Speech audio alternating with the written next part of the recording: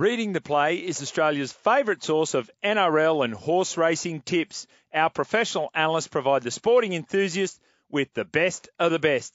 Get the best professional tips and previews from our tipsters direct to your phone. Readingtheplay.com. All right, gentlemen, let's get into the racing for the weekend. Tristan, the first Group 1 of the Autumn Carnival is up.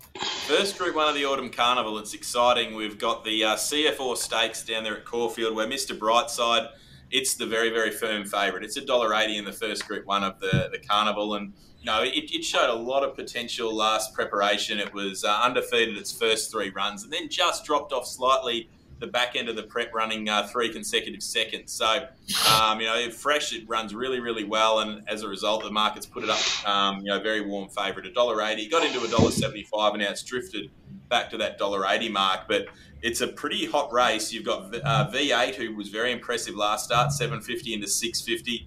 Pride of Jenny as well. It won its last 2 starts, last preparation. It's at $6.50. So it looks a really good race to start us off. We got a good meeting down there in Sydney as well with the Inglis Millennium at Randwick. So plenty of good action. A lot of the good horses are starting to come back, which is exciting to see.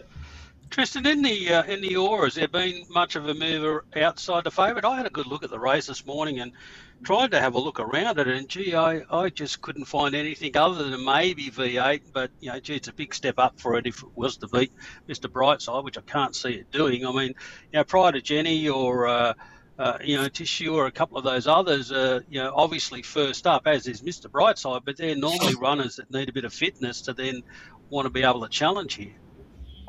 Yeah, there has been a little bit of a push for V8, but certainly from our perspective, all the money at the moment's being Mr. Brightside. So it is at that $1.80. It wouldn't surprise me if it starts a little bit shorter as well. But I'm sure there will be a few punters looking to find a few of those rougher options around it, just with the suspicion that Mr. Brightside, might be some chance of getting rolled first up, despite it's a strong record in that capacity. All right, Jared, where are you taking us? Well, Jimmy, I'll give you a little 3-leg all up. One of which will be my bet. So my bet for Saturday is certainly Caulfield. Race 8, number 4. Love this girl, Asphora. She's I think she's already 250, 240 into about evens. Tristan, maybe she gets a little bit out by Saturday afternoon. Race 8, number 4, Asphora. But I do think you could also play a multi up with her. Race 4. And take Southport Tycoon, and then race 9, end it with Mr. Brightside. Yeah, that would be a nice little multi, and I'll be in a little bit of pain if those 3 salute in the big races there at Caulfield. But that multi would work out at $6.61 for anyone listening that wants to follow Jared's mail there. All right, Tristan, you got one for us?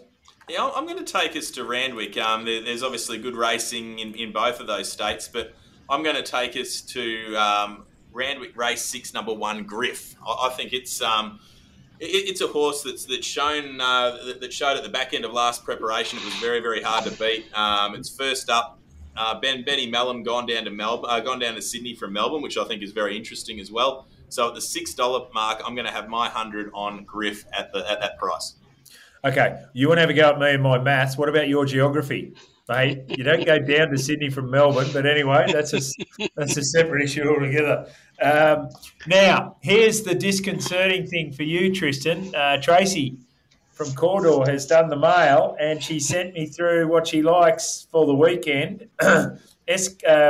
Randwick Race 6, the Eskimo Prince Stakes, keen to play 2 runners. One of them is number 4, Caballas. Okay, the wild card. Now into favouritism, I see, at the Top Sport market. So open and now into 440 out of the Björn Baker stable that is absolutely flying. And the other one is number 1, Griff. Ooh. So I'm going to have to work out a staking plan here. So I'm going to go 440 Caballas. Oh, you know what? I'll just do even stake. $50 on Griff at $6, $50 on number 4, Caballas at $4.40. How's that? That's very good, and the stars are aligning. I thought we were going to have a chance of a lunch bet there for a little moment, but didn't. So did I. Talk about Mr. Splinters. Why don't you back 3 or 4 in a race, Jimmy? Well, here's the thing. Why don't we do this? I'll say that Cabalus finishes ahead of Griff. And if that does happen, you owe me a lunch bet. All right, sounds good. How's that? Let's lock it in. Righto. Flater Condon, you want to do anything with that?